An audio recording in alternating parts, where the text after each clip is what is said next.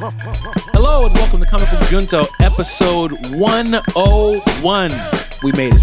I'm your host, Octavius A. Newman. I am a geek culture philosopher, and I'm here with my co-host, Adam. Just barely made it through his birthday, Teteris. That is right. I just barely made it through my birthday. Yeah. You were there. You celebrated with me.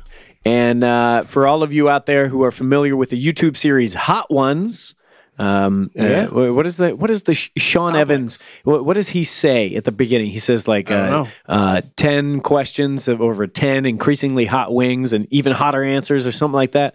Anyway, we did a Hot Ones thing. It was like a surprise birthday John for my birthday. Yeah. And Octavius was there. Yep. Friends were there. Mm-hmm. We ate increasingly spicy wings. Yes, we did. And I paid for it. I had some sense.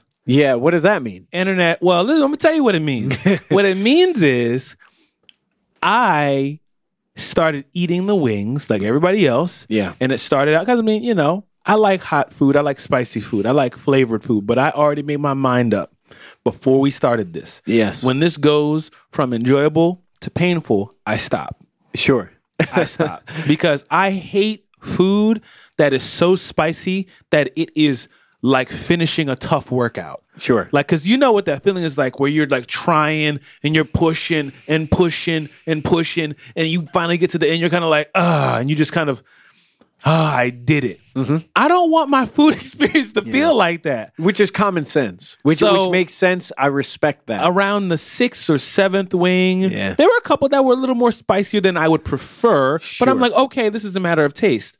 What was the one? What was the freaking thing called? Deathbed. Look here. Yeah. No, is that the one? Megadeth. First of all, whatever Deathbed is. Deathbed is a comic book that was on my mind. Yeah, that's a dope. The art direction for that is really cool. Riley Rossmo. Shout out to Riley Rossmo. Cool. Riley Rossmo, we know you're listening to this episode. Shout out for the 5 stars, positive comments as well. Love you on that new Steve Orlando Martian Manhunter book. When I got to Megadeth, I took a bite out of the wing. I said, "Oh no, look here, Mama ain't raised no fool."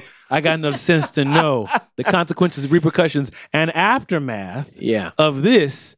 The juice is not worth the squeeze. Yeah. So I stopped. Yeah. My wife, her this is her quote. I think ketchup is spicy.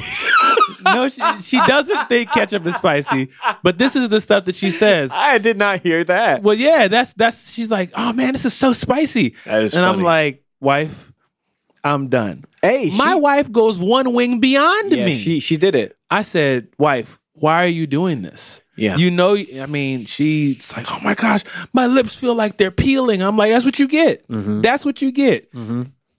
So I had enough sense to stop. I've lived enough years on this earth to know what I will and won't do. Sure. You, however, if this is a Bandersnatch game of wings, and it's almost like there was someone else controlling you, making you choose the option to go towards the pain. I did. You took a different path than I did. I did. Talk about your path. Well, I love Hot Ones. I love that YouTube series, and I think everything about it is great. The way that they do the wings and the increasing spiciness kind of throws the celebrities off. Mm-hmm. So whatever template they have to answer their questions, like, oh yeah, this is what I always say when I answer a question. They're trying to keep themselves together, sweating through their brow and wiping their eyes and just working through it. I wanted to do a Hot Ones challenge, a Hot Ones experience with my friends, but I wanted to model my experience after one guest, Michael B. Jordan, who did not take a drink, nary a swig of any liquid, no beverage during the process. Not now one. And I thought, how can I be more like Michael B. Jordan? This is the one option I got, Octavius. Okay. I either hire a trainer and I do 4-a-days and become, Killmonger. Mm-hmm. Probably not going to happen. Probably not my path. Maybe not. Or I don't know. I just eat a bunch of fried chicken. Yeah. So I I did the 10 wings, and they do the last dab, which is, supposed to be one of the hotter ones, one of the last ones, and you dab a little extra on there, and that's the last one. But they cycle through the last dab, the recipes. So some seasons have one flavor, another have a different. And the friend of mine who brought the sauces with him had every last dab they've ever done. So that was 4 or 5 extra. I don't know. I think I ate 15 wings, and I didn't drink anything. And then the next day, my body said, we just turned 32, right? What does that mean to you? We can't keep doing Let me tell you what it means to me. And I'm doubled over, man. I was just feeling. Is this really what happened? Oh, I was aching. I told you. I was going to go to the gym. I had grand plans. I'm like, I'm going to start this year right. I'm going to get in shape. I'm really going to be like Michael B. Jordan. Oh no. Internet, I was watching this dude. I'm dialing 911. Eating these fall wings. to the floor. Yeah. And I'm like, Adam, what's up with you, man? Like, why are you doing this? He's crying. His face is red. His eyes are red. He's like coughing, like crying. He tried to do man thing. Actually, if you can go to Adam Tedderus on Instagram, and you can see him attempting to do a man thing minute. Poorly. It was ridiculous. But it was worth it to me. It was worth it. Why was it worth it? It was worth it to see all of my friends, to see you, to see your beautiful wife, to have everybody under one roof. It is so rare to have people together because we're always connected to each other. We can text, we can hit each other up, but it takes effort and time, and that is very meaningful. So I have a lot of gratitude, and it was an experience, was it not? It was an experience. It was like a tasting menu, but terrible. I love a good tasting menu. Yeah. Listen. Operative word, good. Internet. Yeah. Internet. I've had the opportunity to go on like a couple tasting menus over the past 2 years. I've never experienced it before 2 years ago. Yeah. Amazing experience. They bring out plate after plate. It's super long. Great conversation. Good friends. You get to talk with your friends about the food you're eating. I love the experience. Yeah, it's great. So much so, because those tasting menus are super expensive, I've been trying to replicate the experience by going, you're in Whole Foods? What kind of cupcakes you got? Give me one of every cupcake. Okay. And then... Internet. This is the funniest thing in the world to me. And then... My man goes to a nice restaurant. He has his 7 plates. Yeah. Tries them all out. Yeah. Tasting notes. Yep. He goes giant and gets a dozen cupcakes. Budget. I love this. Doing it on the budget. This is Octavius in a can. Like you look for those experiences. You're resourceful. You scrounge. You make it happen. Yeah, man. Look around. You say, what can I use? What can I MacGyver into being a fulfilling experience? Yeah, I took it over to my buddy's house. Every flavor of Tostito. And you just pass them joints around. It's I great. Love that. It's great. You internet, try it. I'm telling you. Try something that you've never had. Let's say maybe you go, and I've seen people do this on the internet. They order candy from overseas, like all kinds of different candies from around the world. Yeah. And just bring them in, bring some of your friends together, have everybody bite into one of the candies together, and you guys talk and have conversation. Make an event out of it. It's a really cool way to have a moment. Yeah. That's not $100 or $150. You can spend $20 or $30. Yeah. And everybody you can have a good time. You design the event around that. That's why I had such a good time. It was very meaningful to me that Timmery thought of that and did that for me. She knows I love hot ones and invited y'all out, and y'all came out, and it was a great day. The day after was not a great day, I believe. But now I'm humbled. That was my last go of it. I was about to say, are you going to do this again? No, today, this week, right now, I can say, no, I'm not. I have a bad memory for pain. So maybe a month from now, if you ask me again, I'd be like, yeah, that was fun. Listen, I keep the same rule. I would go until I have that. Because I'm going to tell you, as soon as I bit that wing, I was like, oh my word, who thinks this is good? Yeah. It was painful immediately. Yeah. Immediately. Because I chewed it, small bite, internet. Chew it, swallow it. My lips are burning. My mouth is burning. The back of my throat is burning. I'm not talking about spicy. Yeah. I'm talking about pain. Yes. Like and I mean, I don't know, because some people don't like spices at all. There's a difference between flavorful, spicy, Agreed, and pain. It's almost like, did I just swallow something I should not be swallowing? most definitely. It was Like, what battery is acid. in this? The one after Megadeth was my favorite wing, and I can't tell if that was because the wing is itself very good. The sauce is very good. It's called Ex Horesco. I really enjoyed that. Or my taste buds were so defiled that suddenly other things tasted good by comparison. I'm not sure. Not sure. I need to A/B test that. You got it. Yeah. Let's just go with a pizza tasting. Let's go around the I'll do a city, pizza tasting. get a bunch of different kinds of pizza. Let's get 10 different kinds of pizza. Yeah. And do that. I'm Get in. 10 different burgers, cut them up into 4 pieces. I'm in. And then I'm taste sold. a piece of each burger. I'm sold. Internet, I'm telling you, man, have every one of your friends go buy a burger from a different place in your neighborhood or your city. You know, Even you saying that right now is making my stomach hurt a little because my body is still in recovery. So my 32-year-old body says, you know what? You should do a tasting menu with like rice or couscous or, a nice neutral food. no. I'm like, oh yeah, sounds good. Ice, shaved ice, pass that around. What kind of flavor profile are you getting on that? No. Oh yeah, I'm getting ice. Water ice is different, I though. love it. Water ice is different and Yeah. excellent. Yeah. So that's what's going on. I celebrated. I survived. It was wonderful. You made it. Happy birthday to me. You gave me a Godzilla. I'm doing great. I gave you a Funko Godzilla that glows in the dark. Glows in the dark.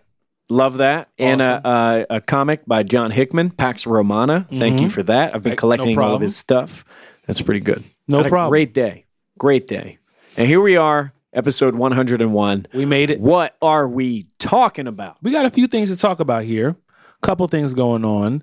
We can get into some quick stuff real quick. Let's. Have you seen the trailer for Little Movie? No. Little movie.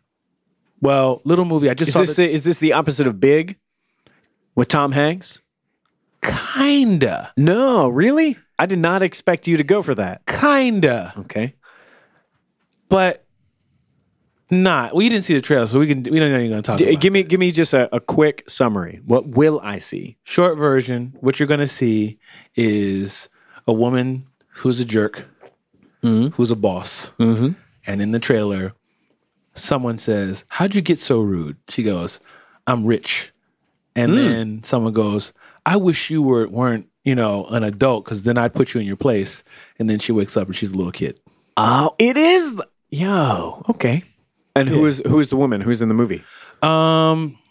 See, now I'm forgetting her name. Do we know who the star is? I do. As soon as I'm going to hop on IMDb real quick. I'm not even going to front. So you're saying it is not Tom Hanks? No, it's a black woman. It is not, Oh, definitely not Tom Hanks. Not Tom Hanks. If Okay. it's Tom Hanks, then we got something to work through. I know Issa Rae is in it, Okay. so that's number one. So main characters we have here. We've got Marissa Martin from Blackish. Yeah. One of the twins. Yeah. She is the little version of the main character. And why can I not find? It's not. What is? But her- it's not Issa Rae? No, Issa Rae is like the secondary person. She's like the supporting. like supporting role. Sure. Why can I not find?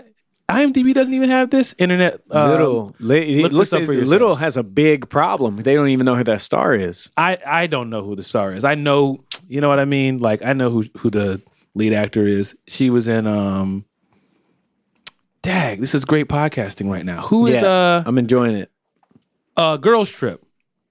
Girls Trip. I know this woman's name. It's just Regina Hall. That's who I thought it was. Regina I just Hall. didn't want to say the wrong name. Regina Hall. Regina Hall is the main character, and then she turns into the smaller character. Anyway, Okay. not much to talk about that other than me stumbling through it. Moving forward. All right. So what else we got? News on Venom 2 Venom 2 is happening. It's official. is officially going down. Which means Venom 1 made enough money. And are we surprised? I mean, Do we expect the same? I was surprised because Venom was better than I expected it to be. Yeah. I watched it again recently. And Same exact effect. Like you know what whatever. we haven't talked about yet? What's and that? it just occurred to me that we will have to. I finally saw Aquaman. Okay. Finally saw Aquaman. And when I think of a movie like Venom, I immediately went Aquaman because it is of a similar caliber, I think. I think it's a very similar, you know what I mean? Where it's like, is this is bad, but it's good?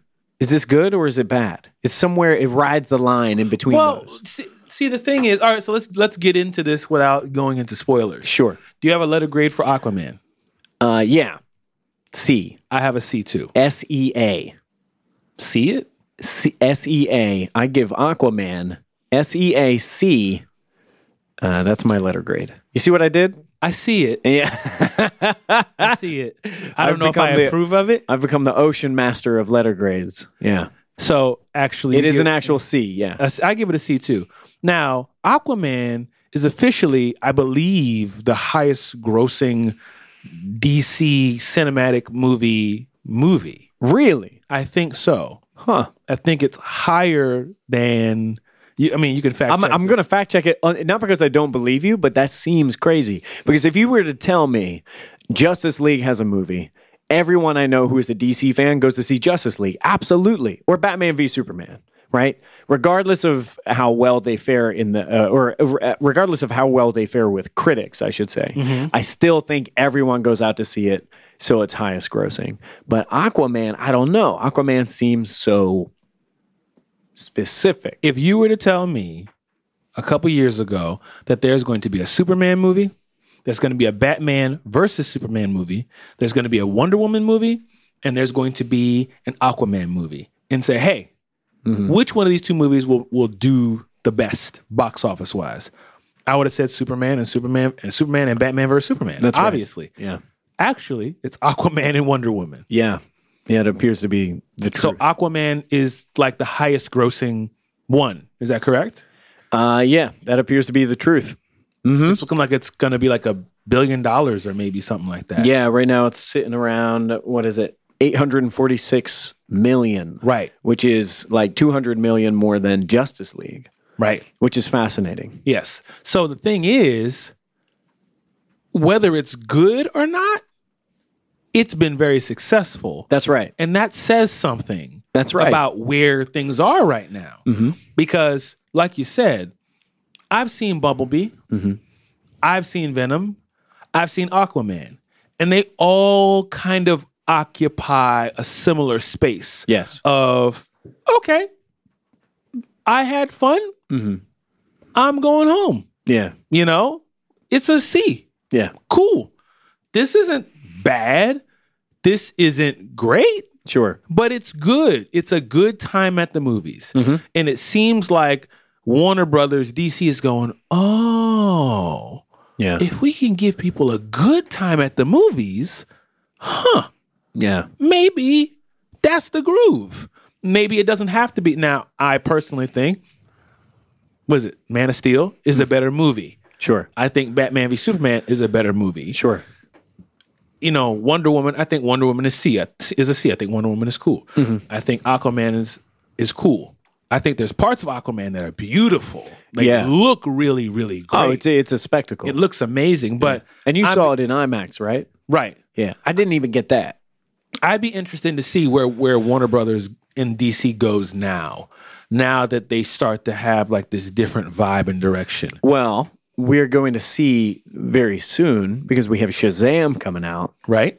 And Shazam appears to be following the mood and tone of Aquaman. And Wonder Woman 2, which appears a little more lighthearted. We haven't really seen much, but they said that it's going to take place during the 80s. I'm putting my money on it'll be a little more like a Guardians of the Galaxy or like a lighthearted kind of joint than dark and brooding Zack Snyder kind of thing. Right. And then a little bit later, what else do we get from DC? Suicide Squad 2. The Joker's coming out 2019. Oh, okay. So yeah, I would love to know what lessons are gleaned from Aquaman's success. I love James Wan. Saw, we talk about Saw. I love the Fast and the Furious movies. So I was like, okay, this is going to be like the Splash and the Furious. We're going underwater. That's what this is all about. Kind of was. Yeah, yes. It's so that's I'm good with that. I'm ready for that. My subtitle of my review, I'm gonna say it's a C, but my explanation is this is like the Mighty Morphin Power Rangers with a huge budget. You mean the movie that just came out? No, I mean like the old Mighty Morphin with Ivan Ooze. You remember watching that when you were a kid? Yep. Costumes, the adventures, the lore, the villains, the everything. Aquaman is that, just with a huge budget. A huge budget. Mighty Morphin Power Rangers. I remember having the same feeling of, I know what this movie is. When I saw Black Manta in the Aquaman movie, immediately I saw that like winged lion dude in the Power Rangers. You know, Goldar. Yeah, Goldar. Right. And I was just like, I'll go down there for you. this That guy. is, yeah. This I have the same. It stirred up the same feeling. The part that messed me up was like, you can call me Black Manta. Like, no, I'm not going to call you Black Manta. Yeah. And don't you ever tell me to call. Don't tell me what to call you. Don't tell me to call you Black Manta. I'm gonna decide what I want to call you. Don't name yourself. Yeah. Like, Yeah. Well, I mean, but that's what I'm saying. it's so. That's But I'm how it gonna is. tell you though, it's like Goldar. it's funny because it's like he's Black Manta because he's black. Like that's the reason he's Black Manta. He's not Manta. He's like Black Lightning. It's like you could also be Lightning. No, your Lightning is black. His suit is insane, and awesome. I thought it was really fun to watch. And people make fun of it because of the size of his dome. His head is gigantic, and I laughed at the line in that movie when he is building the suit, and he breaks the helmet, and then he says out loud to no one, I'm going to have to make the helmet bigger. And it's like, yeah, you are. Yeah, you got to make it as big as you can, my man. You got to make it so it wobbles off your shoulders because it's like a gigantic. He did look like a Funko Pop a little bit. He does. And when I saw Black Manta hopping around in Italy and they're fighting and blowing stuff up, I was just like, this is the Power Rangers. And I'm good with it. Okay, I see what you're saying. I'm good with it. I get the reference of Power Rangers now. It's like, let's just do it. We're just gonna make giant kaiju and smash stuff up. Yep. Except we're gonna go underwater and It's smash stuff wacky up. as hell. It's fun to watch though. Wacky as hell, fun to watch. Power Rangers big budget. So that was my Aquaman experience. I had a blast watching that movie I brought up Power Rangers. I had a blast watching that movie in the same way I watched Jupiter Ascending. But this is like Adam, this is like Jupiter stop Ascending bringing up except it's Jupiter coherent. Ascending. You can't stop me, man. It's America, baby. This is Jupiter Ascending. Scratch that from the record, Your Honor. But Joe, cut that part out. Yo, all right, here we go. Aquaman is Neptune ascending. You see? Because Neptune is a planet as well as the god of the ocean. You see what I did there? Aquaman is Jupiter descending underwater. You see what I'm doing? You see what I'm doing? Write these jokes down. Yeah. Save them for later. Go see Aquaman if you have the chance, but make sure that you go with a friend that is good with you cracking jokes because Yeah. you're gonna laugh. Yeah. It's just a funny movie. Yeah, and I think that's interesting because we got Matt Reeves doing a Batman movie. I think that they're talking about the first version of the script is done or something like that. Oh. Or will be done soon. I feel like we are never going to stop talking about Matt Reeves eventually doing a Batman movie. I mean, because everybody's very excited about it. We've been talking about it forever. Yeah, but I mean, I'm excited about it. If you don't know, Matt Reeves is responsible for the trilogy of the Planet of the Apes movies that just came only out. two. He The only last did two. He did the last two. Oh, he didn't do the first one. Okay. Oh, that's fine because the second two were awesome. They were pretty good. So he's going to be doing. There had been a rumor for a long time that he was going to work on it, and now it's confirmed. This was around the same time that we were wondering: is Ben Affleck done? Or is We still don't someone else? know. We still don't know. So I feel like we will speak about it forever, and then eventually it'll happen. And I hope it's good. Where do you think that they're going to go now when it comes to rebooting, moving in a direction of like trying to incorporate all of these? All of them together? Yeah, because like we've gone from Man of Steel, Batman v Superman, Wonder Woman, now Aquaman, but then we're kind of like, what are we doing? And it seems like what they've done is gone, all right, we're going to let it breathe, give it a year. And it's almost like, in a sense, it feels like they could be like soft rebooting via tone. Yeah. Like, they're not necessarily rebooting via all new characters, but rebooting via tone, because these movies are so different from Man of Steel, Batman v Superman. That's right. You know, that's how I'm not even saying Justice League. It's like the movie didn't even happen. Yeah. You know, but I know. I think the tone is changing, and I'm curious as to, are they going to reboot? Is this Matt Reeves' Batman going to be with Ben Affleck? It's like, I still don't know what DC's doing with their movies. Yeah, and maybe that's a good thing, because for the longest time we've always compared Marvel's movies and the whole it's all connected thing to whatever DC was attempting. Right. Maybe it's a good thing that we don't know exactly what they're working on, because that means they can surprise us. Right. As opposed to us expecting something specific and them under-delivering. Yeah. I think if they're wise, they will back off from the shared universe and decide it's better for us to take all of our characters and separate them and use different styles, different directors, different visions and voices to make stories that are unique and that Marvel isn't bold enough to try. You know, I feel like that is what's on the table for them. Joaquin Phoenix Joker. If they want that, they can say, Marvel can't do this because they're too busy making this one synchronized world. They can't take these huge risks. And DC has this stable of incredible directors and writers and characters to use, and they can do a horror movie, a comedy. They can do what was Aquaman? What genre would you call Aquaman? Action adventure / comedy. I would call it a fantasy. It felt more like Lord of the Rings than it did a superhero movie that I saw. And I will say that movie seemed to have incorporated every genre of film in a different environment. Aquaman is like Tron, Star Wars, like all mixed up together. You know, it's ready. Like, there's aspects of it that are just like visual spectacle.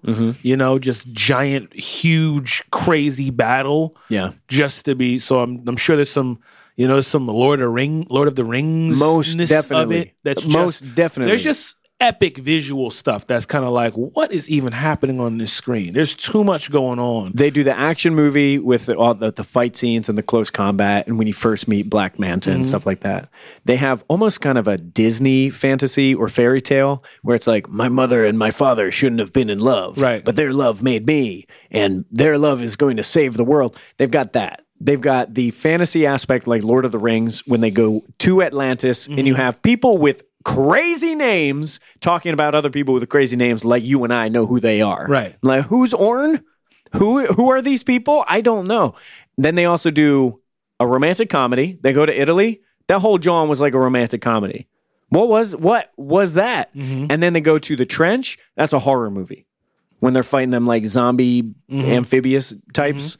And then they see dinosaurs. It was every genre. It was like every single genre. The only genre they didn't do was whatever Jordan Peele makes.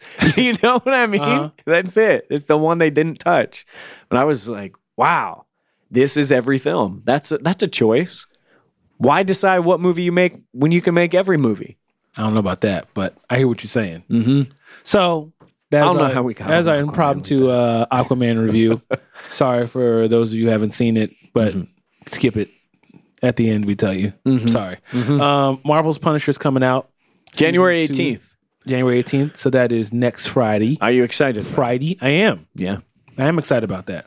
I saw recently that Jerry Conway, the creator of the character, had spoken out against police and lawmaking authorities. We saw that. That was like last year you talked about this. And I saw that resurface again, and I was just thinking about that because I remember watching the first season of The Punisher and being really impressed with the way that they handled that material. It was really good. So I'm excited about season 2 of the show. I have no earthly idea where they go from there. Well, somewhere. Yeah. True Detective season 3 comes out on Sunday. So excited. That is the 13th. Very excited. Very excited about that. I hope it's good. Mahershala is in that. I know. Which leads us to the Golden Globes. The Golden Globes happened. Yep. Did you watch them? No. Me neither. I did not.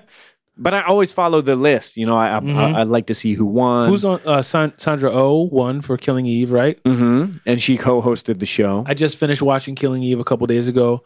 Definitely on my list. Very good. Top TV. Yeah, I really enjoyed that show. She's great in that show. That is a really good show. Yeah. Really good. There were a few things that I thought were notable as far as the winners of the Golden Globes go. Mm-hmm. Specifically, Spider-Verse won for Best Animated Movie. Of course it did. Obviously. One of the best animated movies I've seen. Yep. Absolutely. Unbelievable. And then Deserved. I'm trying to think of some of the others that caught my attention. The best comedy musical was Green Mile. Best drama. Not Green Mile. Oh, Green Mile. Dog. Green Book. It's the wrong movie, man. It is. It's the wrong It's all right. It's all right. Yeah, Green Book. And the best drama was Bohemian Rhapsody. Yeah, what do you think about that? Never saw Bohemian Rhapsody, so okay. I don't know. I can't say anything about that. I have seen Green Book. I didn't love it. I didn't necessarily dislike it, but I would not say that it was best picture. In my list, and we already did our top 10 lists in episode 100, but in my list, it doesn't place. I thought that it was, honestly, I thought it was just really predictable. It was like not a really groundbreaking story. Okay. In the year 2018 when it came out, it's not that edgy or moving or emotional. The thing that I like about it is Mahershala Ali is phenomenal and charismatic. Yes. And I can watch him do anything. And Viggo Mortensen was great to watch too. I really enjoyed his performance. But apart from those two actors, like specifically the actors and what the actors did, I wasn't really crazy about the movie. Okay. All right. You? I liked it a lot. Yeah? I liked it a whole lot. It was definitely on my top 10 list. I don't remember exactly where it was, Sure. but I liked it a lot. Yeah. So a couple people who won, we got Mahershala Ali winning for Best Supporting Actor in Green Book. And we also have Regina King for winning Supporting Actress in a Motion Picture for If Beale Street Could Talk. Yeah. Now, let me tell you something. Regina King is freaking amazing. Boondocks. She is the voice of two of the characters on Boondocks. Yeah. What was it, 7 Seconds on Netflix last year? Or whatever that was. She's an amazing actress. Like, she's fantastic. And her winning an award, I totally believe in Regina King. However, spoilers for If Beale Street Could Talk. I still haven't seen it. So I'm not going to... You may, because I'll say I don't think it's that kind of movie for me. I'm there for the visuals and the emotion of it. I don't know if there's like a twist or a turn that's necessarily going to affect me. Internet spoilers for If Beale Street Could Talk. Spoilers for If Beale Street Could Talk. 3, 2, 1. Spoiler walls up. It's your fault. It's all of our faults. Listen, Barry Jenkins made Moonlight. Moonlight is amazing. Yeah. Very, very good.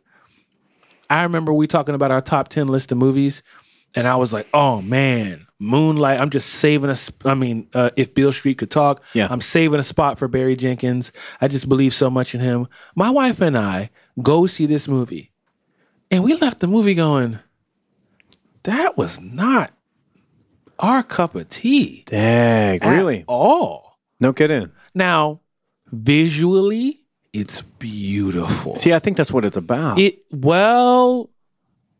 It's like a painting. It's like a series of paintings. Man. No. You needed to see it in 3D. That's what it was. I don't know if that's it. Yeah. But we watched this movie and we were kind of like, this is beautiful to look at. Well shot. I mean, it's very like like there are these scenes that evoke emotion. Like you're supposed to feel something. But man, is this movie slow. It just drags on. And we're like, and this movie is about what? Okay, that's beautiful. Okay, he's handsome. Okay, she's beautiful. Yeah. Okay, black love. That is beautiful. That's amazing. Got it. And what is this about? You Yeah, know, yeah. like, it kind of goes. Alexis and I kind of came to this conclusion of like, who's this movie for? Because without telling the story, we're kind of like, yeah, black love is important. Okay, right, good, got you. Go on. Do you think it's a movie critics movie? I can't. You know what I mean when I say that? Maybe because no, I don't know what you mean when you say that, because I'm sitting here going like, this story, without giving it away, is a story that we've seen already. We've seen this because it's the black experience. That's basically what it is. It's the black experience told in a very, very visually, beautiful aesthetic. But the story is like, okay, Yeah, it's rough out there. What else you got to say? sure. Oh, it's rough out there is the point? Well, who's this movie for? It's kind of like we're talking about Black Klansman. Like, who is this for? Yeah. Because I know this already. You know? I don't understand what, like, the point, what the angle, like, what's the thing you're trying to get me to walk away from this with? Other than, wow, you know how to make a movie look pretty. Yeah, Because I will never take that away from Barry Jenkins. He Sure. can make some stuff look good. sure. But there's certain scenes where you're kind of going like, okay, I feel like you're like taking me to something. And then it's almost like he just goes, ... and stands back. And you go, no, finish the sentence. And you go, no, look at that. See, I think to some people, Moonlight was like that. Because I remember speaking to some friends of mine about Moonlight, friends who are queer, and they're like, yeah, and because what I'm hearing, okay, what I'm hearing is Interesting. Like the experience is this experience is an experience I understand. I understand. I'm also for it. I'm happy that Exactly. it's being shown, right? But like we're not breaking new ground here.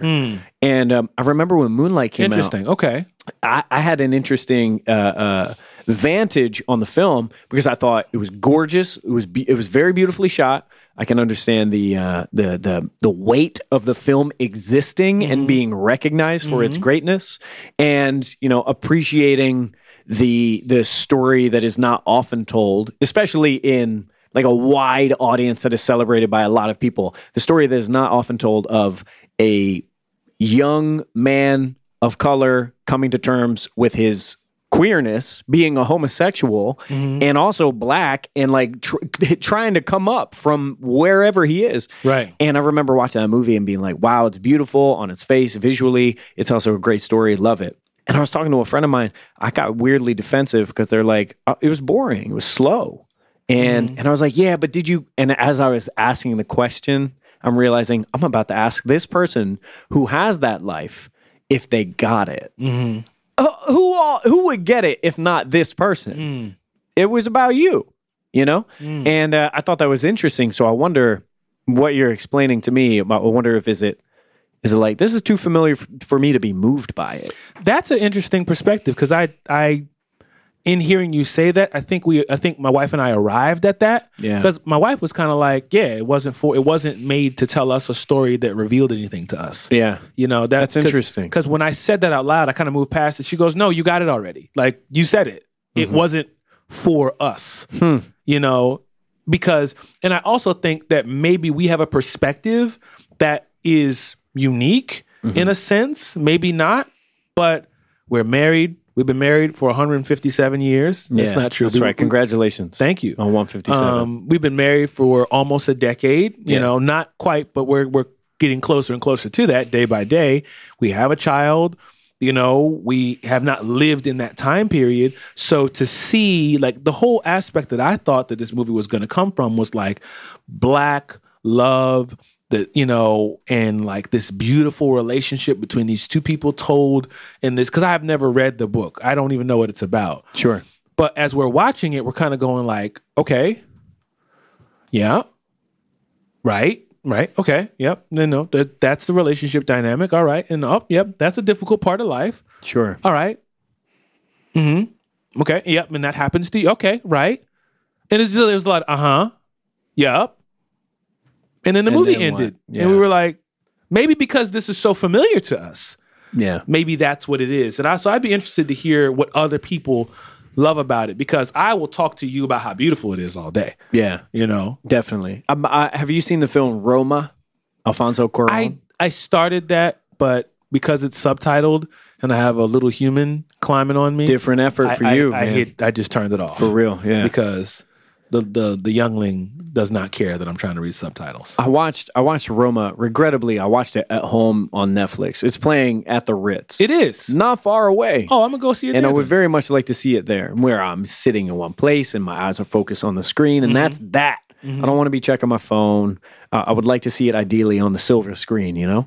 And I watched Roma, and I think a lot of folks will watch Roma and not be moved by it. Be like, this is very slow moving. It doesn't necessarily have a plot per se. It's more about this person's life and what that life looks like. Now, that life looks like something different from my life. And so I will be certainly interested in sinking my teeth into someone else's reality. There's that. But I certainly understand the challenge of, watching something that seems like so opposite of fantastic, so mundane. It either is showing me beauty that I didn't realize that I already have, that I've experienced, or it's just showing me stuff that I've already lived this. So why am I spending time here? It's not that I was angry about it. It's kind of like it's one of those it's one of the times when I go into a movie knowing nothing, but I recognized I did have expectations. Yeah. And I was kind of going, oh, that's what this movie's about? That's interesting. Oh, man, I didn't know that this is what this was. I thought this was something completely different. Sure. But, all right. I'm looking forward to seeing it. All that being said, Regina King killed it. Yeah. You know what I'm saying? In that movie, she did amazing. Mm-hmm. She crushed it. Yeah. So that's how I got there from Golden Globes. It's an interesting conversation, because a lot of what you're describing is part of the reason why I didn't like Green Book, because Green Book was made by a white man, and it's a story about a white man and a black man learning to accept one another. And this kind of softened version of this is what it looks like when we cross bridges and learn about one another and teach each other and put our walls down and accept each other for the people that we are. That I knew every single scene that would be in that movie, and every single scene that I guessed was, in fact, in that movie. So it was not showing me something that I thought was relevant to the really nuanced version of race relations in 2019. It was showing me something that I probably would have been moved by when I was growing up. And be like, man, this is a beautiful movie about these guys figuring each other out and helping each other out. But now I'm like, it didn't feel topical to me. It felt pandering. White people, this is what it's like to accept black people, but only if they have an incredible skill. But only if they prove talented and useful. And it was Mahershala Ali is a phenomenal actor. And just watching him be kind of prissy and standoffish and not a part of the culture that people are bringing him down to with their racism. It's just fun to watch him work. But I kept thinking, man, a white person wrote this story, made this story. Well, it's based off of real people. Well, it's based off of the real, actual story, which was told by Viggo Mortensen's character, a white person. And so I'm thinking about the story's lens, the perspective, because Viggo Mortensen's character, that actual character, I believe his son went on to work on this film or adapt it into something. Okay. And so I'm just thinking about what are the lenses that are at work here? It's a good story, it's positive, it's uplifting, it's wonderful, but it wasn't complex enough for me to be interested still. I have a thought here. I think this is why I'm so drawn to Get Out, because it's like Adjacent Possible. It's taking something that we've seen someplace else and putting it in a different context and telling it in a different way that makes you go, oh, Yeah. okay, wow, Yeah. I never saw it like that. Sure. And I was talking to a friend of mine about how comedy and horror kind of function in like similar modes. The same to me, this is my kind of like hypothesis. The same mechanism that makes something scary is a similar mechanism that makes something funny. The unexpected. Well, that was not what I was going to say. What I was going to say is the relatability to it. Oh. The thing that makes something scary is goes, oh, I can relate. Yeah. You know what I'm saying? Something in me activates that goes, I can connect with that. Sure. As to why that would be scary. It's scary because I could see it. I could, something, it grabs a part of me that I kind of don't have control over. You know what I mean? I don't get to turn fear. I can't just turn fear off. Sure. It happens to me. You know what I mean? And same thing as something being funny. It's funny because I can relate to it. I connect to it. I can't just make something not funny. Nothing worse than holding back laughter that you know is going to feel great. Yeah. Then you just like, you almost want to like risk it all and just laugh. Yeah. Like, but it's similar. It's the relatability about it.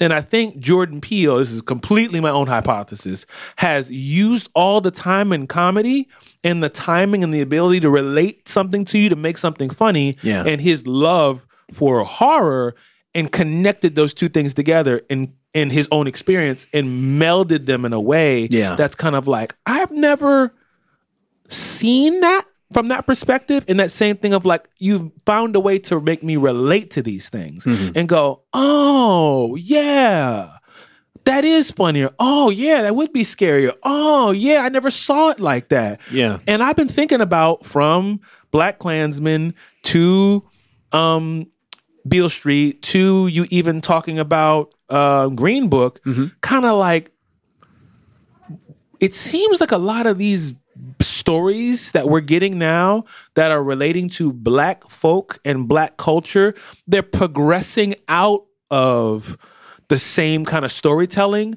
but they're still kind of like, we're going to tell this story because it works. You know what I mean? Yeah. And what we're talking about it right now is like, I remember a woman who was on Justin Simeon's podcast called Don't At Me. And she was talking about like, listen, I know there's a lot of this stuff about coming up out of the struggle and yada, yada, yada. That's not my life. That's not how I grew up. That's not my experience. I need some Black stories that's just having a good time. Things are going well. Yeah. It's just a good story. There's a reason why Girls Trip was so popular, right? Because Girls Trip was hilarious, but it was about experiences I think a lot of women have had, and especially women of color. And it wasn't like, man, the origin story of all these characters was the come up, and they had to come through all these gauntlets of things. It was they were allowed to prosper for a lot of people. Sure, getting to the point where I'm watching Luther, and we're way off on the. But this is Comic Book Junto. Welcome to episode 101. If you don't know, that's right. It's the tangent. I'm watching Luther, episode 2. I'm on right now, and I'm just recognizing. I'm like, there's so many Black people in this show, and I notice this a lot in shows from the UK, but Black people, it just looks more like the real world. Main character is Black. The person that Luther's working with is Black.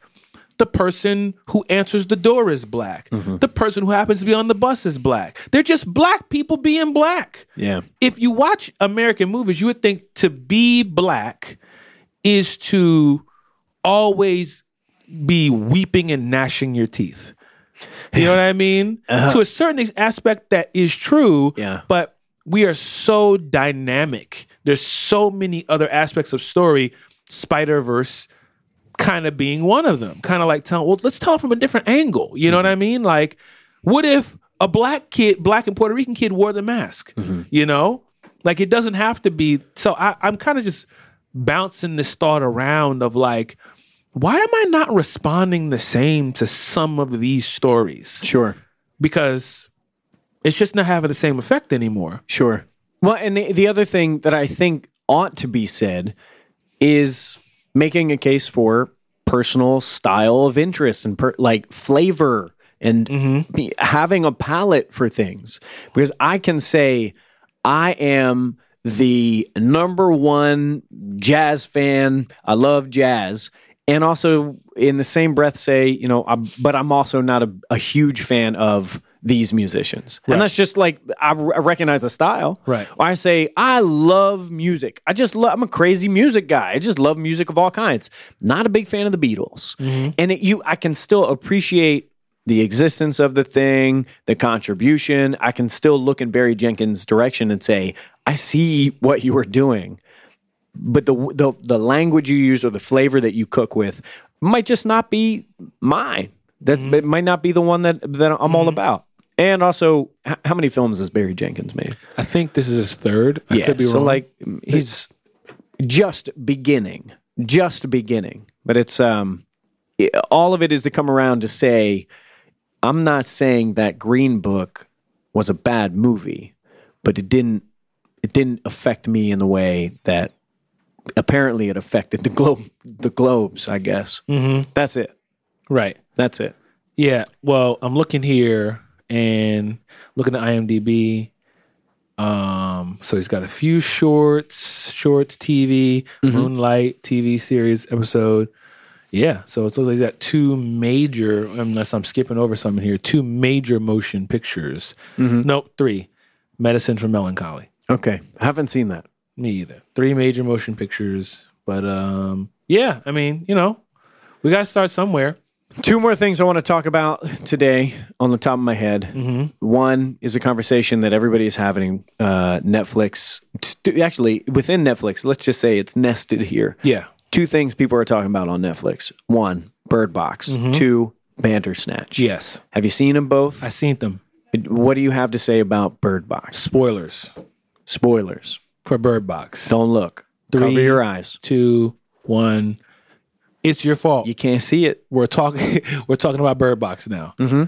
If you're over here, you've taken the blindfold off. You can now see. Don't take the blindfold. Listen to me. I will kill you. Yeah. I will kill you. Look at me. I will kill you. That's the way the movie basically starts. Basically, yeah. If you do not follow our instructions, I will kill you. It's girl, boy. Do you think Sandra Bullock and Kratos share a child? Boy. Yeah. I just thought, oh, maybe. Cover your eyes, boy. you can hear that. I just did. Do not look. Atreus. What did you think of Bird Box? I thought Bird Box was good. I like Bird Box a lot. Yeah. I was on the edge of my seat.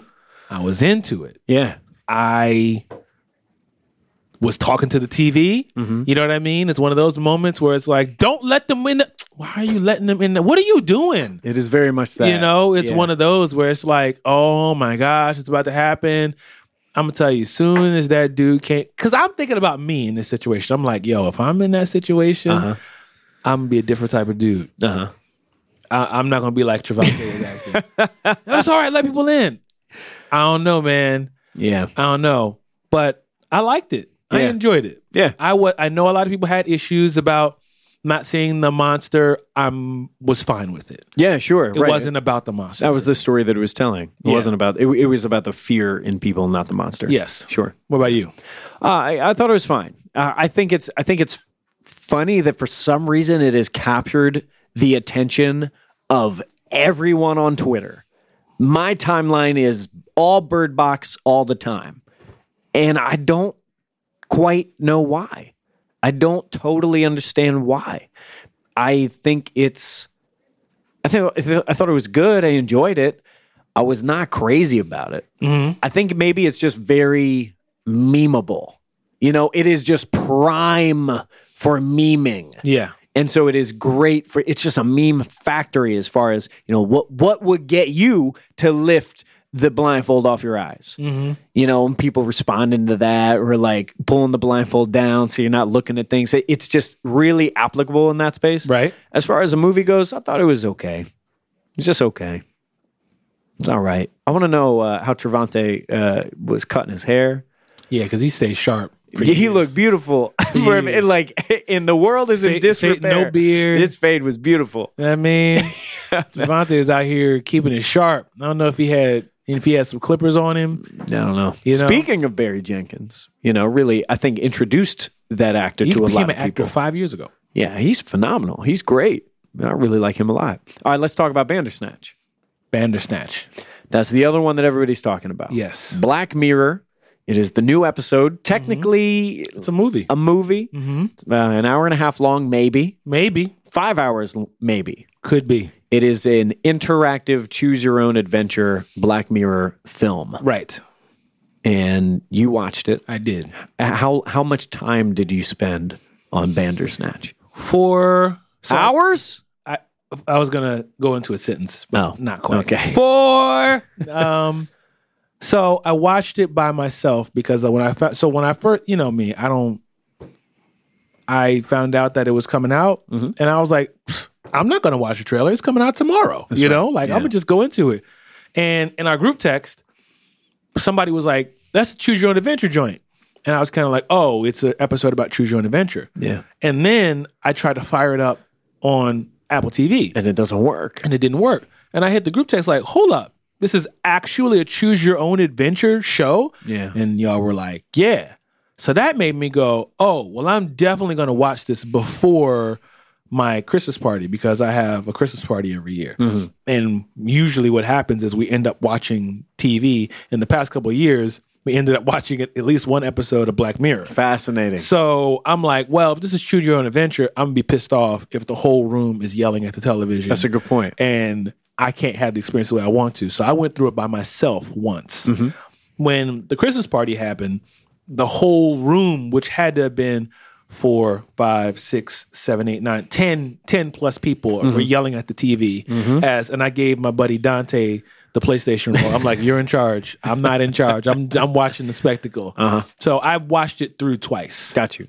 Did you get an ending that felt satisfactory? No. I did not get an ending that felt satisfactory. When the group went through it, they got a completely different ending. And I was like, oh, that's a little bit better of an ending. But I have my overall feelings about this in general. What do you... Go ahead. Well, so I watched Bandersnatch the day that it came out. I know how I feel about Black Mirror episodes. I usually feel like I can watch, when a regular season happens, I can watch one episode and then I need to do something else. That's what we've said on the show before. Yeah. It's like a palate cleanser. You need to take some time, walk around, call your mom, something. And I wasn't sure how I would deal with this being very long. And then also, you know, you can go back and make other choices and so on. Right. And I enjoyed it. It was kind of like, I enjoyed watching it because Black Mirror is really good at this one thing. It built its own world, which somehow is a commentary on our world, our own world that we inhabit, but it's very much its own Black Mirror world. I believe it's connected based off of this. Yeah. Based off of this, I see, these are all happening in the same... Tons of Easter eggs. Like, universe. Tons of Easter eggs. I mean, like, layers and layers and layers of references to other Black Mirror episodes. And there were things that I really enjoyed about watching it. And when I got to the first ending, quote unquote... We're spoiling this in I don't need to say what happened, but I was like, huh? And it wait, no, let's say what happened because we talking about. Well, so I decided not to make the game in the office and made it at home, and it was right. Failure or no, maybe the opposite. I can't remember. But basically what happened is there was a review of the game that I made and they're like, it sucks. And then it was over. It's like, and then maybe I should try again. Maybe says, I should try again. And it sends me back. And I was perplexed. And so I choose some other things. And I thought, maybe it's going to factor that into the story about multiple timelines. And you've got the one developer character saying, haven't I met you before? I feel like we know each other. I told you I would see you again. And that stuff was happening. And over the course of it, I was enjoying those moments when you make a decision and mostly just impressed at the technical marvel of being able to choose a different thing and it doesn't buffer, it doesn't load. There's just a 10-second pause while a character is doing something on the screen. There's no... You don't see the seams, you know, right. For the most part. You don't see the seams and where it stitches together. I must have spent 2.5, maybe 3 hours watching it and getting a bunch of different things because I would want to go back and try different stuff. And when I got the good ending, the comprehensive, thorough, good ending. What's that? You discover what I had joked about in the beginning of the process. I said, how funny is this going to be when this whole thing is just about, like, Black Mirror says out loud, we made an interactive game for you to play and this is what it is. And that is the ultimate ending. You see the person who made Bandersnatch. The woman. Yeah. And she's like, hey, I'm making this game and you're going to play it. And I'm like, all right, well, I guess that one. And I think overall, I'm really impressed at the mechanics. I think it's a really cool style of storytelling that we haven't really had a ton of experience with as far as Netflix goes, where streaming stories go. But the story did nothing for me. So I'm going to tell you, I was turned off by this. Yeah. I was turned off because it did not give. It's like when you go to a family member's house and you go, you making macaroni and cheese? And they go, yeah. And you go, oh, and you just have this experience in your mind. I'm finally going to get aunt or uncle or cousin so-and-so's such and such. You know, when Black Mirror comes out, I have the same, all right, here we go. I'm going to have this experience. Yeah. And I sit down and I go, what the hell is this? It has nothing to say. I was like, what am I even... I don't want to work. Like, I don't want to do this. Like, tell me the freaking story. Because this is the thing that I learned from being in the tech world a little bit. UI is good. Design is good when you don't even see it. You know, it's like you just arrive where I want you to arrive and you feel like you didn't even... I felt like when I was playing Bandersnatch, I was working. It was like a bad video game, you know? Yeah, like, sure. When you're playing God of War, it's like a tracking shot the entire way. You know, you don't even feel, like you say, you don't feel the seams, but you're making decisions second by second by second by second by second by second. You're making decisions. Yeah. You know, you're completely deciding the whole way. That's right. But with Bandersnatch, you're watching the movie and it almost goes, time to make a decision. Wake up. And you go, I don't know. You know what I mean? It's almost like a disturbance. It disturbed me. And I was like, just tell me the story. And how much of that do you think comes from the fact that you don't have the expectation to be making these choices within the context of watching Netflix, as opposed to playing a video game? You know exactly what this is all about. Maybe. And I think there's another aspect of it that kind of annoyed me when it was just like, it came across gimmicky. And I'm going to just talk about some of these endings. Yeah. The direction when it's just like, I'm watching the show and it gives you an option and it's the Netflix logo. Yeah. And I was like, and you what? Like explain Netflix to them. Netflix? And it's like, explain Netflix. And it just kind of got corny. It was like, oh, are you... I didn't even want to entertain that. It's like, but in order to... I felt like I was forced to do a side mission. Get back in the boat with Atreus and go where we're going. I don't want to go down here. You know what I'm saying? Like, tell me the story. Sure. And when I got to that ending, I just felt, and this is the other thing that kind of frustrated me, I was confused about what was going on, and not the Homecoming confused, not the good confused. Homecoming, the TV show, not the Spider-Man movie. Not the Homecoming where you're like, man, what's going on here? Then I'm sitting here letting the storyteller tell me the story. Yeah. I kind of felt like I had technology and I needed someone to explain to me how to use it. You know how when you first get something or when you first open the app and you're like, you're expecting, and this is very like designing websites, Octavius. Like, well, the button, my thumb's automatically going here and there's no button there. Sure. And I don't know what I'm supposed to do. So I'm tempted to just close the app because I'm having to work too hard. Yeah. So the experience of playing the game and watching the movie and kind of things were happening.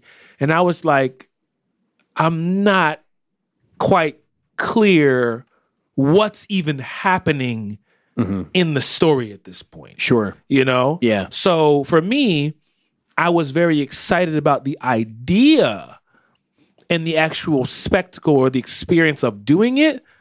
So it's definitely not something that I want them to keep doing at the expense of good storytelling. Yeah.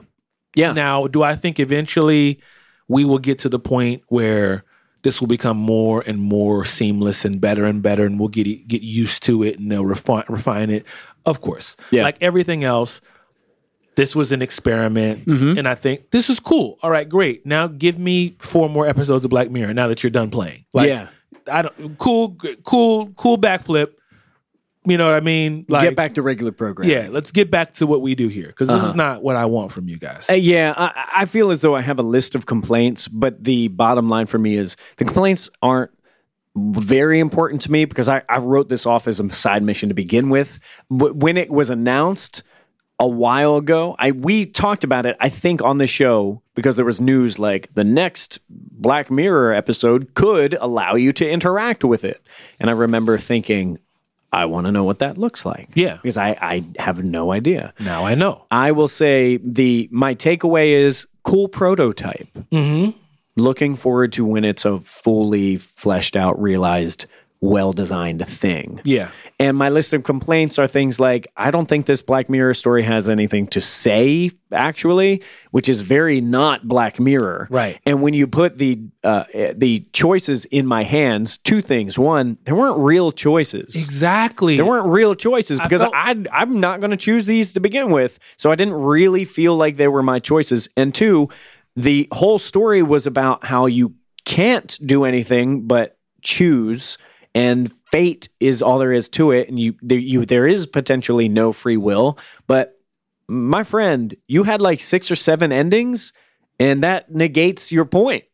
Like, if I can choose which ending I'm going to get, then that negates your point.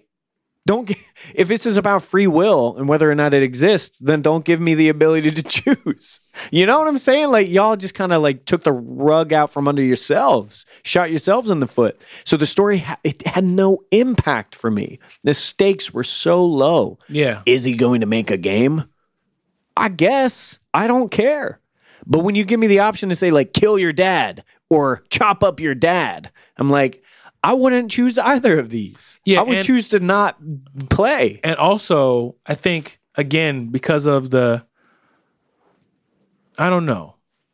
There's something about, like we just talked about, a horror movie that kind of feels like, Hereditary felt like I was on a roller coaster. Like, I had no choice. Yeah, and part of that fear comes from your lack of control. It's kind of like clink, clink, clink, clink, clink, clink, clink. And I'm just like, oh boy. Mm-hmm. But for you to be like, hey,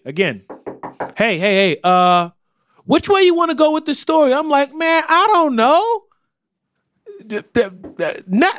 Netflix, why you keep talking to me? You know what I mean? It's just like, go ahead. You know, like, I don't know if you have that, if you're out somewhere and someone's like, follow me. And you go, okay. And they go, is it this way or is it that way? And they look at you and you're like, no. I don't know. You just told me to follow you. Sure. You know, it's like, man, watch out. Just, but then you're like, well, I didn't even want to go here. Yeah. You know what I'm saying? Like, I'm here because you said you wanted to go. Yeah. So once they get the user interface, because I think there's potential here, but once they work on how do we make you feel the Black Mirror experience, but at the same time, not constantly jolt you out of it and then expect you to come back in seamlessly. Because maybe it visually was seamless, but experientially was like someone who doesn't know how to drive stick. That's you know right. what I mean? It's constantly jerking you in and out of the show. Mm-hmm. And with the text at the bottom that gives you the actual choice, left or right, A or B, 1 or 2, and it's an actual word, right? Or a sentence or a phrase.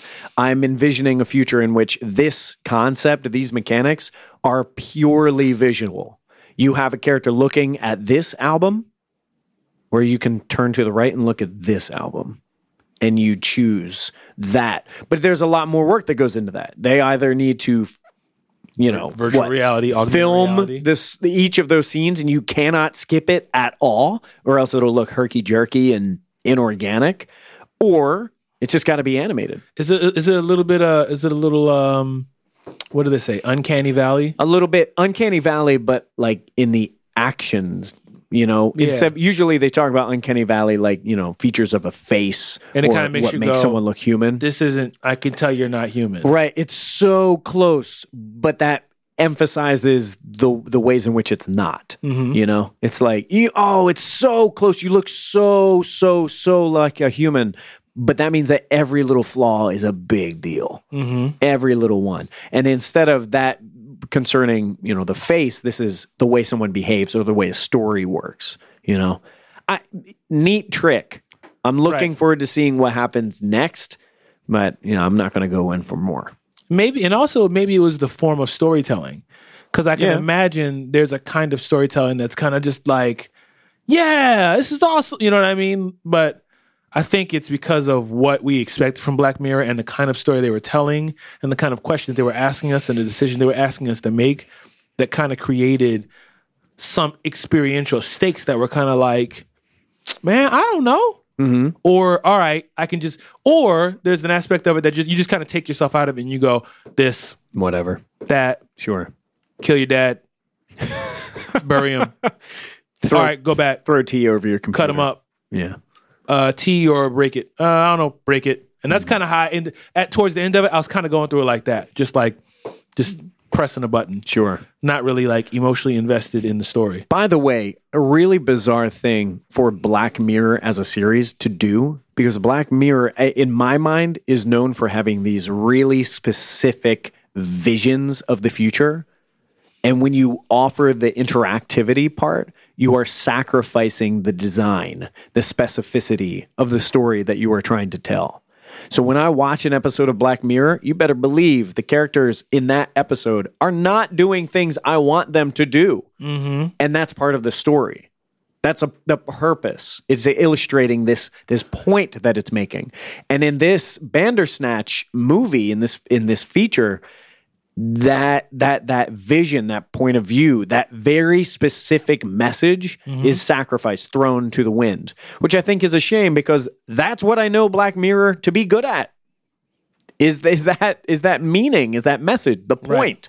Right. So the whole time I was like, what is the point y'all are trying to make? Because it's fatiguing to be a part of this. Mm-hmm. Anyway. That's that. Netflix is popping right now. Good on you, Netflix. You are killing it. You got every anime under the sun coming to your channel. You got Bird Box, which is breaking records for your platform. Mm-hmm. You got Bandersnatch, which people are talking about. A thing came out today about a different ending that almost no one got. Huh. And that's neat. I saw that's you neat. have to go through this specific. And the thing is, I don't feel like going through all that. Just show me what the ending was. Yeah, I'm going to Google that. Because I knew it's like, well, it's only a matter of days before YouTube will just put up every ending for. Oh, yeah. Someone on Reddit put it up within like 3 hours. It was like a flow chart. Right. Which I think that's unique. And I appreciate the technology behind that. It just wasn't all that fun. Yep. So one last thing before we go. Mm-hmm. I know that the internet has been watching something else, and it is called Surviving R. Kelly. Is that right? That's right. Surviving R. Kelly. A 6-part docuseries. On Lifetime. 6 one-hour episodes on Lifetime that is talking through R. Kelly and all of the various survivors and the accusations and the history and all the rest of that stuff. And we haven't talked about Heroes of the Week in a long time, but I want to take this moment to shout out all of the survivors from that docuseries who heroically told their stories and explained, which, I mean, it was tough for me to watch it. It's tough for my wife and I to watch it. Yeah. I can only imagine how much they've had to actually overcome, through living through it. And I just thought that was some very bold, courageous, heroic stuff to tell their stories in public. Like, I can't imagine. I'm not even going to sit here and act like I can imagine. I cannot imagine what that's like. But I just want to say that I think it is important that these stories are told. It's important that this show is out there. And it has brought up so much conversation about, once again, how we look at our cultural heroes. Yeah. You know what I'm saying? The people who we've lifted up on pedestals and how we treat them and what they're able to do and what they're able to get away with and who we're listening to and how we're valuing women and Black women and all this kind of stuff. Whether or not we can separate the art from the artist is one of the difficult to navigate conversations that folks are having right now. Yeah. I remember when Spotify said that they were taking R. Kelly's music down. And several other artists said, if you take his music down, well, then we're taking our music off too. And one of those artists was Kendrick Lamar. And I'm like, yeah, so this I have a lot to work through. It's interesting because because I watched all 6 hours of this, it was kind of like a time machine, you know, to go back and like, oh yeah, Aaliyah. And you go, oh. Yeah. Oh, I remember that, but I don't remember it like that. Yeah, you know what I'm saying? Like, same. I'm significantly older now. Right. The trial. And then it's so funny because like I'm looking at it with my 2019 eyes and I'm seeing people go, R. Kelly is innocent. Y'all just trying, you're going, oh, I don't even remember it like that.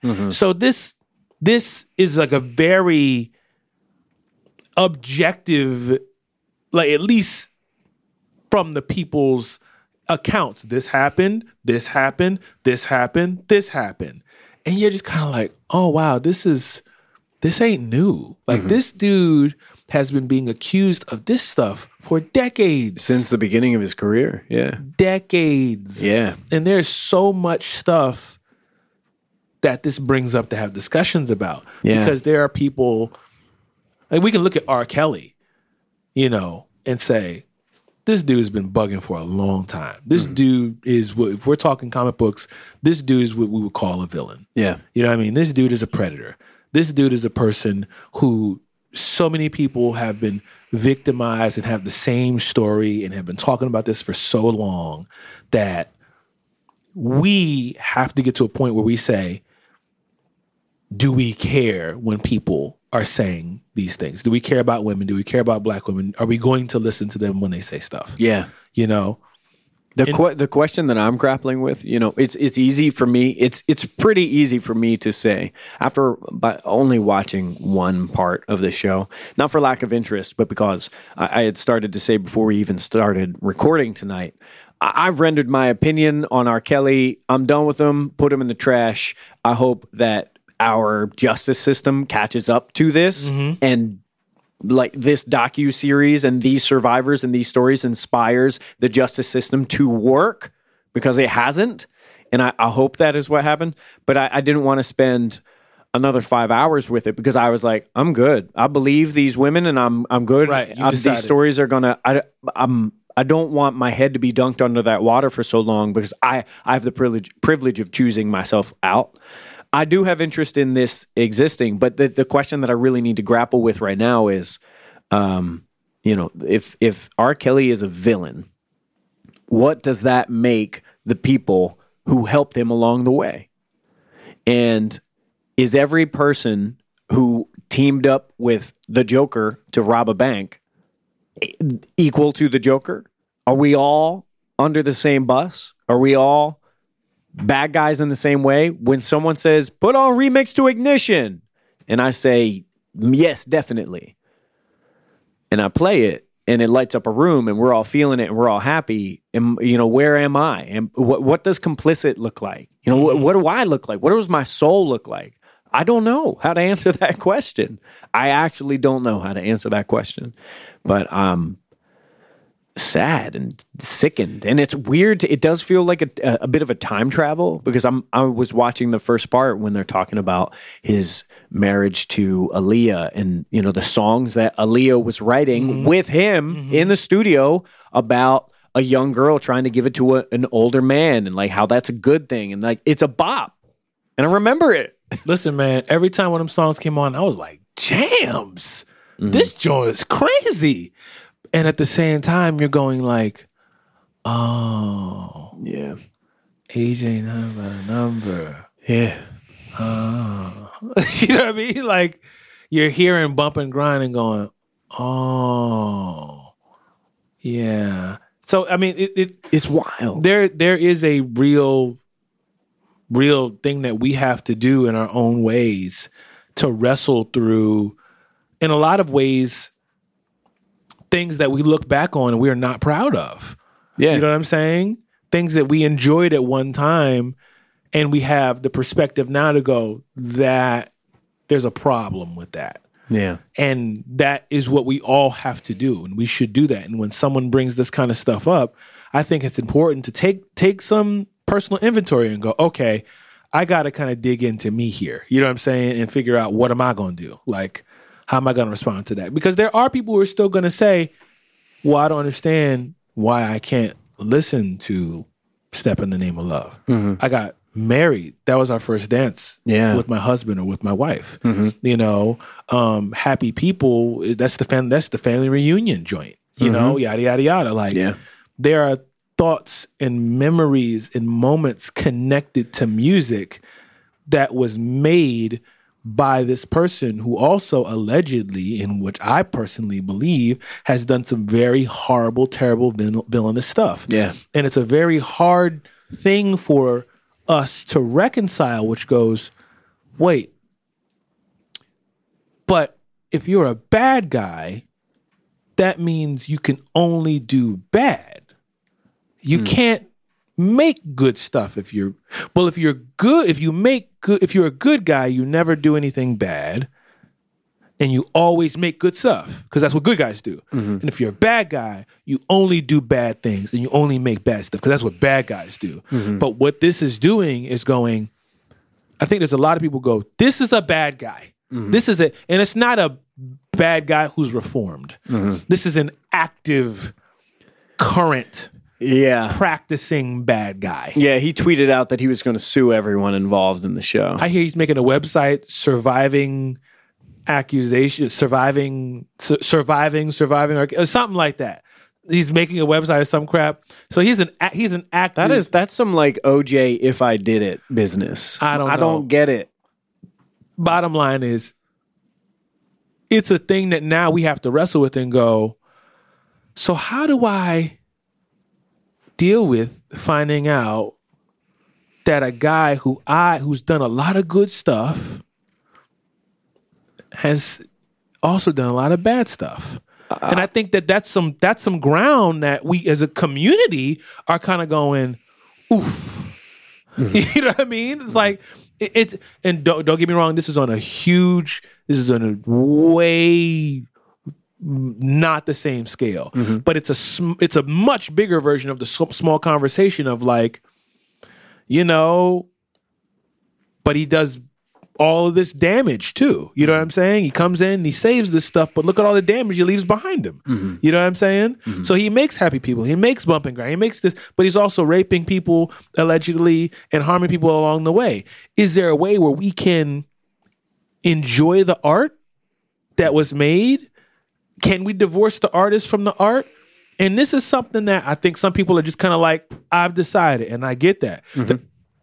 The other people who are wrestling like, the other people who don't know. Mm-hmm. And I'm just saying like, it's a real thing to wrestle with. Yeah. And I, for one, am not about to jump down nobody's throat and tell them where to land. Sure. You know what I'm saying? I definitely want people to consider what it looks like in 2019 to be in this situation, because R. Kelly streams went up 16%. Sure did. You know what I'm saying? Mm-hmm. And there are people who are like, how could you stream his music? And then there's another side of people who are like, I never even heard of R. Kelly before. You know what I'm saying? Like there's some people who, you know, Lil Yachty's doesn't know who certain rappers are. You're like, what? How do you not know? So you got to believe there are people who've watched this show who are going like, I don't know about R. Kelly, or I missed all of that. I missed that aspect of his life.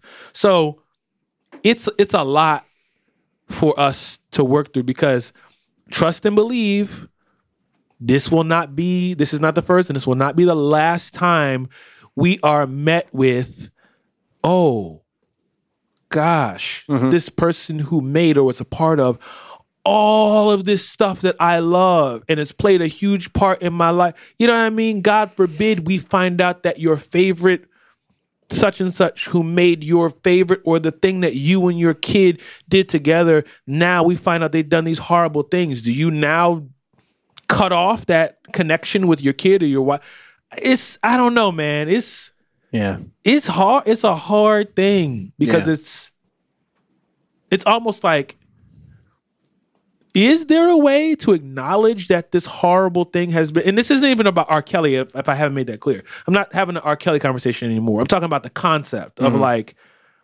when I find out, it's not, oh, they're making the burgers out of human flesh. That's not what I'm talking about. You know what I'm saying? Sure. Like, you don't eat human flesh. It's more like, this person did both things. Yeah. They did really great things and horrible things. Yeah. Kanye makes really cool sneakers, and he's also bugging and supporting Trump. But them sneakers are fire. Yeah, you know what? It's smaller, but you know it's not analogous. But that kind of conflict and upset of not being able to get a fulfilling conclusion, like, yep, figured it out, done, reminds me of when we went to see Ta-Nehisi Coates speak, and he talked about, living with the reality of racism. And I can't remember if this was in response to a question or if it was his own like unsolicited idea that he just offered to everyone, but someone might have asked, like, how do you make your life comfortable knowing that this stuff exists? Or, how do you figure it out? How do you resolve racism? How do you reach a solution and you're good? And he said, like, nope, you don't. That's the world. You don't. You always have that discomfort. Always. It never goes away. So, you figure out what you do with that. In his case, you become someone who is critical of the world around you. You write, you research, you talk, you discuss, you speak with yourself, you speak with your friends, your God, you make things if you need that. You watch movies if you need that. You read comics if you need that. You do what you need to do, but you live with the existence of this. You have to live with the existence of this. Right. And I think that that's important that we are reminded of that there are not any happy endings awarded to anybody. It's not just given to you. Like, it's done. You did it. You beat the game. You saved the princess. Don't worry about Bowser ever again. It doesn't work out like that. You have to make that for yourself on a daily basis, on a minute-to-minute basis. And sometimes you can't do that. And I should use I statements. Sometimes I can't do that, or it's harder to do that. Yeah. And sometimes I fall victim to things that I wish I wouldn't, or I feel guilty about being interested in things that I wish I wasn't, or I mean, who knows? There are a number of things, but that's the thing. I don't know if you had the opportunity to read all 12 issues of Tom King's Mr. Miracle run, but the story, in my interpretation, and I won't spoil this, the story is about a man trying to find that balance of light and dark. And the conclusion, a lot of people have a lot of feelings about the conclusion. I have a lot of feelings about the conclusion of that story, but I think it's highly relevant to this kind of feeling, this conflict that exists, that gap. Yeah. And I can say, I'm done with R. Kelly. I'm good. I don't necessarily want to dip back into his music by my own damn self. But if I walk into a bar and it's playing, I'm not going to tell the DJ to turn it off. I'm not going to leave the bar. I'm not going to assume that everybody here is a cretin or a villain themselves. Right.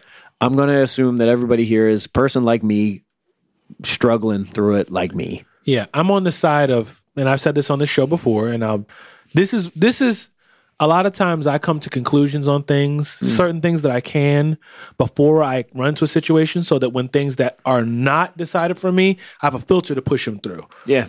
And the things that help me is like, here are my pillars: truth and justice. Like, those are the big things that I function from. I don't know everything, but I know I'm on the side of truth, and I know I'm on the side of justice. Sure. So here's the truth for me. R. Kelly's made some great songs that I subjectively, personally enjoy to this day. He has made art that I enjoy. That is the truth from my perspective. He also allegedly has done some horrendous, villainous, terrible things and abused people. Yeah. Abuse is misuse. He has misused people. And I personally believe that these women are telling the truth. That's what I believe.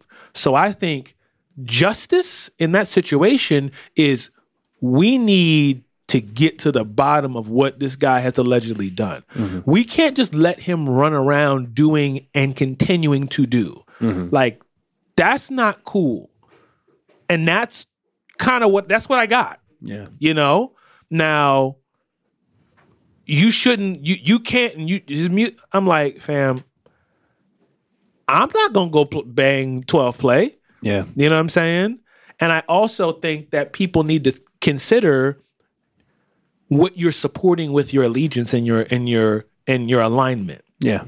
You know, like this concept of being above reproach. Do you want to align yourself with a character who is allegedly, do you believe that these women are telling the truth? Do you believe that this person has done these things? And if so, do you feel like you can align yourself? You know, can you, the saying is, can you heap burning coals next to your chest and not get burnt? My answer is no. Yeah. No, you can't. Yeah. You know what I'm saying? Like, you can't do that. And I'm not going to align myself with someone who's, I believe, has done these things. Sure. Like, I can't support that. Yeah. The same way I'm not going to walk around wearing a Make America Great Again hat. I can't support that. You know? And the fact that people who are rocking that and are supporting that, that helps me to be able to conclude, how am I going to move? But that's I'm just sharing my method of operation. Truth, justice. This is how I approach it and go, what's the truth about the situation? Do I or do I not know the truth? You know? Or what do I believe the truth is, and what do I think the just way to go about it is? But I can't run up on nobody and put them in an arm lock and make them do it. I can advocate, plead, but at a certain point, you got to make that decision. And I acknowledge the difficulty of this. Yeah. Because God forbid it's my favorite thing. Yeah. I'm going to be struggling. Yeah. I'm going to be struggling. You know what I mean? Like, it's going to be hard to like, Dad, I got to stop cold. I love this stuff. So I just think there's more to it. And I think that it's good that this conversation is happening and people are really working through and looking back at hip hop, R&B, the culture around it, rape culture in general, the toxic masculinity, listening to women when they say things, listen to people who talk about being abused and taken advantage of. And we're in a culture now where these conversations are a lot more prevalent and open to be had. And people are not kind of, because in the black culture, and I'm going to stop at this, it's like a lot of it is you keep the family stuff within the family. Yeah. I don't care who said what and did what. You keep that within the family. That's in a lot of ways, that's not healthy. Yeah. You know what I'm saying? Certainly. So I'm glad that we're in a culture where it's now talk about it, talk to me, talk to someone, share. I want to hear from you. I want to talk about it. I want to get down to what the truth about this is. I want to get down to making sure the people who have been treated unjustly receive justice. Like, I want to do that, and the world is more accepting to that. Yeah, I'll say my last thought on this. At first, when I found out about the show, I was upset that it even had to exist. I was just upset. Like, this has to be a Lifetime series that everyone's going to tune into on television and watch this. I'm sick to my stomach just thinking about that. This isn't happening in a court case. This isn't happening in an active trial, right, that we're finding out about. It's a TV show. Lifetime's putting money in their pocket, like billfolds. And it occurred to me two things. One, I should be sick about that. That's kind of the point, isn't it? We wouldn't have to have this show if it was being taken care of in the appropriate place. And two, if it's on television, that means that it's reaching a massive amount of people. And that's also the point. It has to, because it hasn't been. Yeah, I've heard that there is some movement on some legal charges that are like there's some movement towards getting R. Kelly. I don't even know what the proper terminology is. They're trying to bring charges against him. Prosecution. Actively. Yeah. Currently actively in light of what's going on right now. That's right. So again, the heroic women who have told their stories in public, I think that's heroic. I think those women are about to put him in Arkham, and that's that. That's what's going to happen. And I hope he's got a doctor to talk to him while he's there, because he's got a lot of shit that he needs to work out. A lot to work through. Mm-hmm. I didn't pick any comics up. What did you get? I did pick up some comics. For some reason, I'm in like anime and manga mode. I've been watching Neon Genesis Evangelion. Uh-huh. I've been watching a lot of different anime recommendations for friends. So I picked up a big manga today called 20th Century Boys. Let me get that when you're done. Which I'm very excited to dive into. Also picked up Miles Morales Spider-Man #2. You notice they call it Miles Morales Spider-Man instead of Spider-Man. Miles Morales. I'm ready for this. Saladin Ahmed's been good. Bitterroot #3. Mm-hmm. I know you've been looking forward to reading those. Have you been keeping up on it? I've got one. I didn't get 2 and 3. Good stuff. Murder Falcon #4. One of my new favorite books is called Die. It's kind of like Jumanji and Dungeons and Dragons. I heard. So good. Interesting. Really good. And I picked up Batman #62, which I read this afternoon, and it is horrifying. Very scary stuff. Awesome. It's really good. From the same team that did Mr. Miracle, Tom King, Mitch Gerads. Good book. I didn't get any comics yet because money's kind of funny. Spend them all on those hot wings. I forced you to spend them on all those hot wings. Well, paying for that. I'm paying for that in its own way. Well, it's because you ain't got no sense. Well, Internet, that's 101.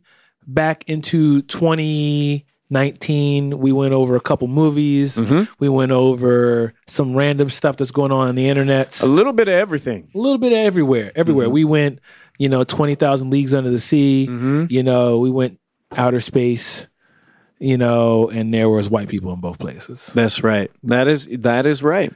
Well, that's true. Momoa is not all white, I don't think. Was Matt Damon in If Beale Street Could Talk? I think he might have been the cop. Oh, no. That's not him. No. He was Beale Street. He was the one talking. No.